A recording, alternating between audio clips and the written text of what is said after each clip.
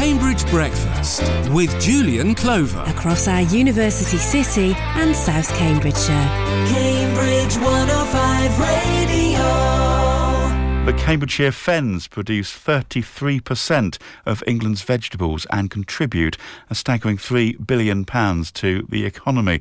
However, the Fens are facing threats from climate change, the availability of water, and the peat soil becoming exhausted and emitting carbon dioxide into the atmosphere. To talk about that, we have Dr. Laurie Friday, who is Programme Manager and on the Fen project, an absolute expert, apparently, on all things related to the Fens. And Tom Marquand, who is PhD student in Earth Sciences. Welcome to you both. Of course, you're both taking part in the Cambridge Festival in a few weeks' time, so we'll have details about that as well. I'd like to start with this issue of drought. There was some information put out by Anglian Water in the last couple of days saying that even though we had what's described as the average amount of rainfall during the winter, and I'm never entirely sure what the average amount is anymore, still not enough.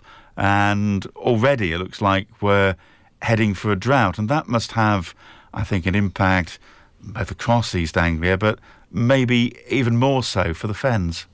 Yes, that's right, Julian, and good morning. Thank you very much for having us on. You're very welcome.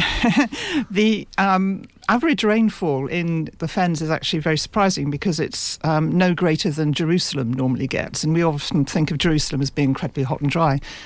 So even in a good year, we have the same rainfall as Jerusalem. But last year, as you know, it was so incredibly hot, record-breakingly hot and dry, that the aquifers that actually provide our water and the rainfall that would normally top it up just wasn't there. So we're way behind on the amount of water we've got in the Fens. And if you don't have a lot of rain then in the winter to top it back up again, you'll then enter the next summer with not enough water. So you're already starting from behind, as it were. You're starting from behind, exactly, yes. You know, one of those facts which I have stuck into my head is something along the lines of Manchester is among the 4th wettest places in the country, but significantly here, Cambridge and Cambridgeshire is amongst the 4th driest in the country. And so I guess all that sort of adds to, I guess, the Fens, which seem to be going through a bit of a tough time at the moment, really. Yes, absolutely. I mean, the Fens are in the rain shadow of the rest of the country, so those lovely southwesterly winds that blow off the Atlantic and bring rain just don't get as far as us. They drop it all on Manchester, as you said. But yeah, the Fens are facing a really big challenge at the moment. I think everybody recognises that. It's suddenly woken up. It's been coming for a long time, but now the farmers know it, the water providers know it, people who live in the Fens probably know it as well as a sort of gut reaction, that something has to be done really quite dramatically to rescue the Fens from the threat of climate change, which is very great. And that's not just about less rainfall, that's also about rising sea level and various other things. Of course, in Norfolk in the last few days, we've been seeing some pictures of some coastal erosion up in Hemsby, wasn't there? Yes, there's a huge amount of coastal erosion, but as climate change goes on, and if sea level rises as predicted, then it's going to get more and more difficult for the Fenland rivers to get out to sea, because there's hardly any gradient in the Fens. It's pretty flat, as you know. Kind of the point of it. So something has to take the water out to sea, and if there isn't much gradient and the sea level rises, then you've got the problem that the sea might come in or the rivers might flood. And the Environment Agency is putting a huge amount of infrastructure and money into trying to keep the sea out and keep the rivers within their banks, and that's absolutely critical for all of us in the Fens. Tom, a lot of pressures facing the Fens. What though makes them special in the first place? Yeah, well, the Fenland soil is extremely carbon rich. One of the side effects of that is that it makes great farmland. The kind of peat that you find in the Fens is the kind of peat that you might once upon a time have bought in the garden centre. It's really rich soil, and that contributes to the fact that it produces some 30% of the UK's vegetable production. It also contributes... And that's a lot. It's times where we don't know where our next tomato is coming from. This is like this is actually a very serious issue. And it's not 30% of the UK's farmland. It's an oversized contribution, right? The fact that the soil is so carbon rich also means that the carbon dioxide emissions directly from the soil are surprisingly high. It's not the actual farming activities directly that are causing high carbon dioxide emissions. It's actually the soil itself losing carbon. And that's happening because of why? I'm a failed scientist over here. No, it's happening because when you drain the land and remove the water, oxygen gets deeper into the soil, and the microbes that break down the carbon in the soil and convert it into carbon dioxide can only survive where there's oxygen.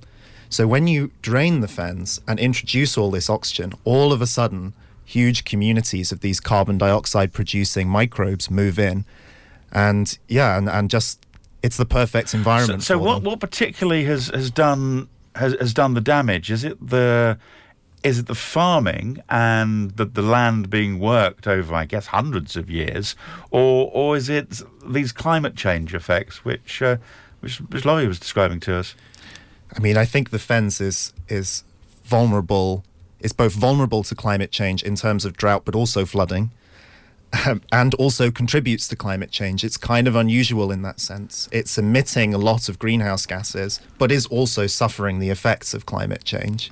But even if there was no climate change, you would still have a really big problem with losing peat from the fens, because it all started in the 17th century when it was a big swamp, basically, with lots of people in it making a perfectly good living from fish and wildfowl and putting their cows on wet grassland during the summer and so on. But then the landowners came in and there was an Act of Parliament that said we must drain the fens. They brought in Dutch engineers and lots of Scottish prisoners of war, and they dug a huge amount of drainage channels throughout the fens. And there's a post which a lot of people will know about. Is a great iron post at Holme Fen in the west of Cambridgeshire, which was driven into the peat when the drainage started.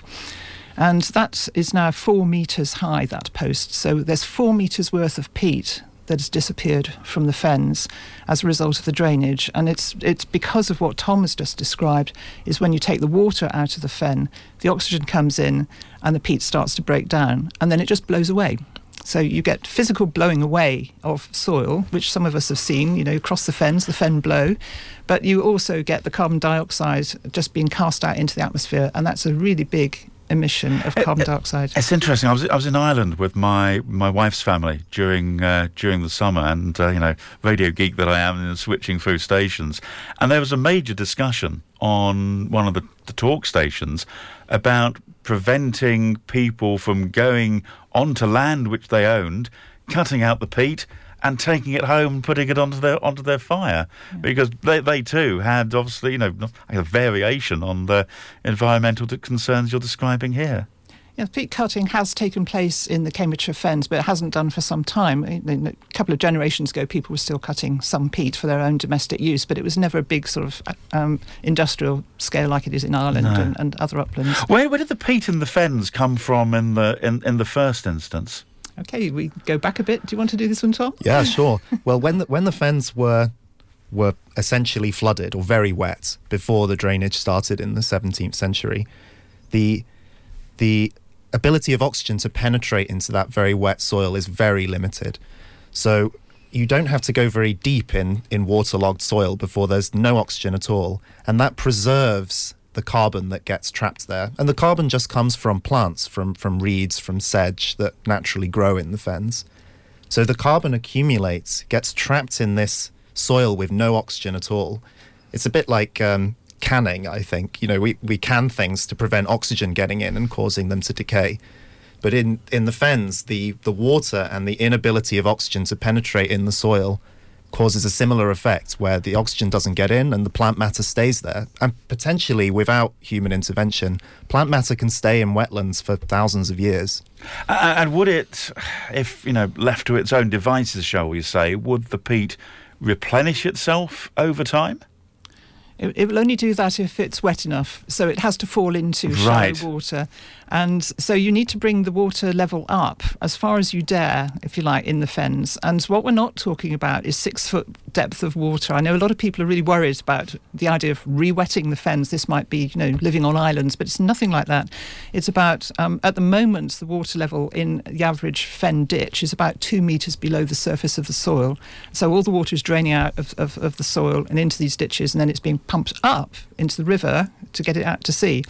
But if you allowed that water level in the ditches to come up to about 40 centimetres of the surface. So we're still below the surface of the soil, but the water is near the surface.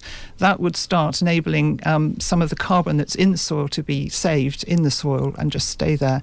But in order to get more peat being made, you have to have some shallow water at the surface, and then the reeds fall into the water. They don't decompose for reasons that Tom's explained, but they would then gradually build up, but it would be very, very slow. I was going to say, I suspect neither of us in this room would probably see the result of it, even if it was to start tomorrow. Although, if you think about it, if you've got a pond in your garden and you've got reeds around it, or you've got bulrushes or whatever, they fall into the water. They make all this growth annually. They fall into the water. If they don't break down, your pond starts to fill in really quite quickly. And then you want to sort of pull it out, and sort of dump the stuff that falls in. It's a curiosity, isn't it, of climate change. On the one hand, we're talking here about the fens drying out, and yet I could also probably do an interview another day with the risk of Cambridgeshire submerging to water over time, and it's the juxtaposition of those two issues, yet they're still part of the same story.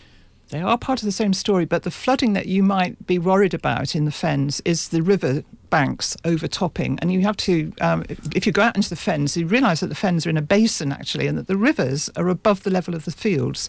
So unless there's a really strong waterproof bank both sides of the river, you're going to have difficulty. If you break down those banks, or the water level comes up above the banks, it will come over the top of those raised banks, and that will cause the flooding. So that's the difficulty with flooding, is this sort of disastrous overtopping of the river banks. It's not about rainfall necessarily on the fens. It's about rainfall further away that's causing the rivers to be huge and the sea level rising.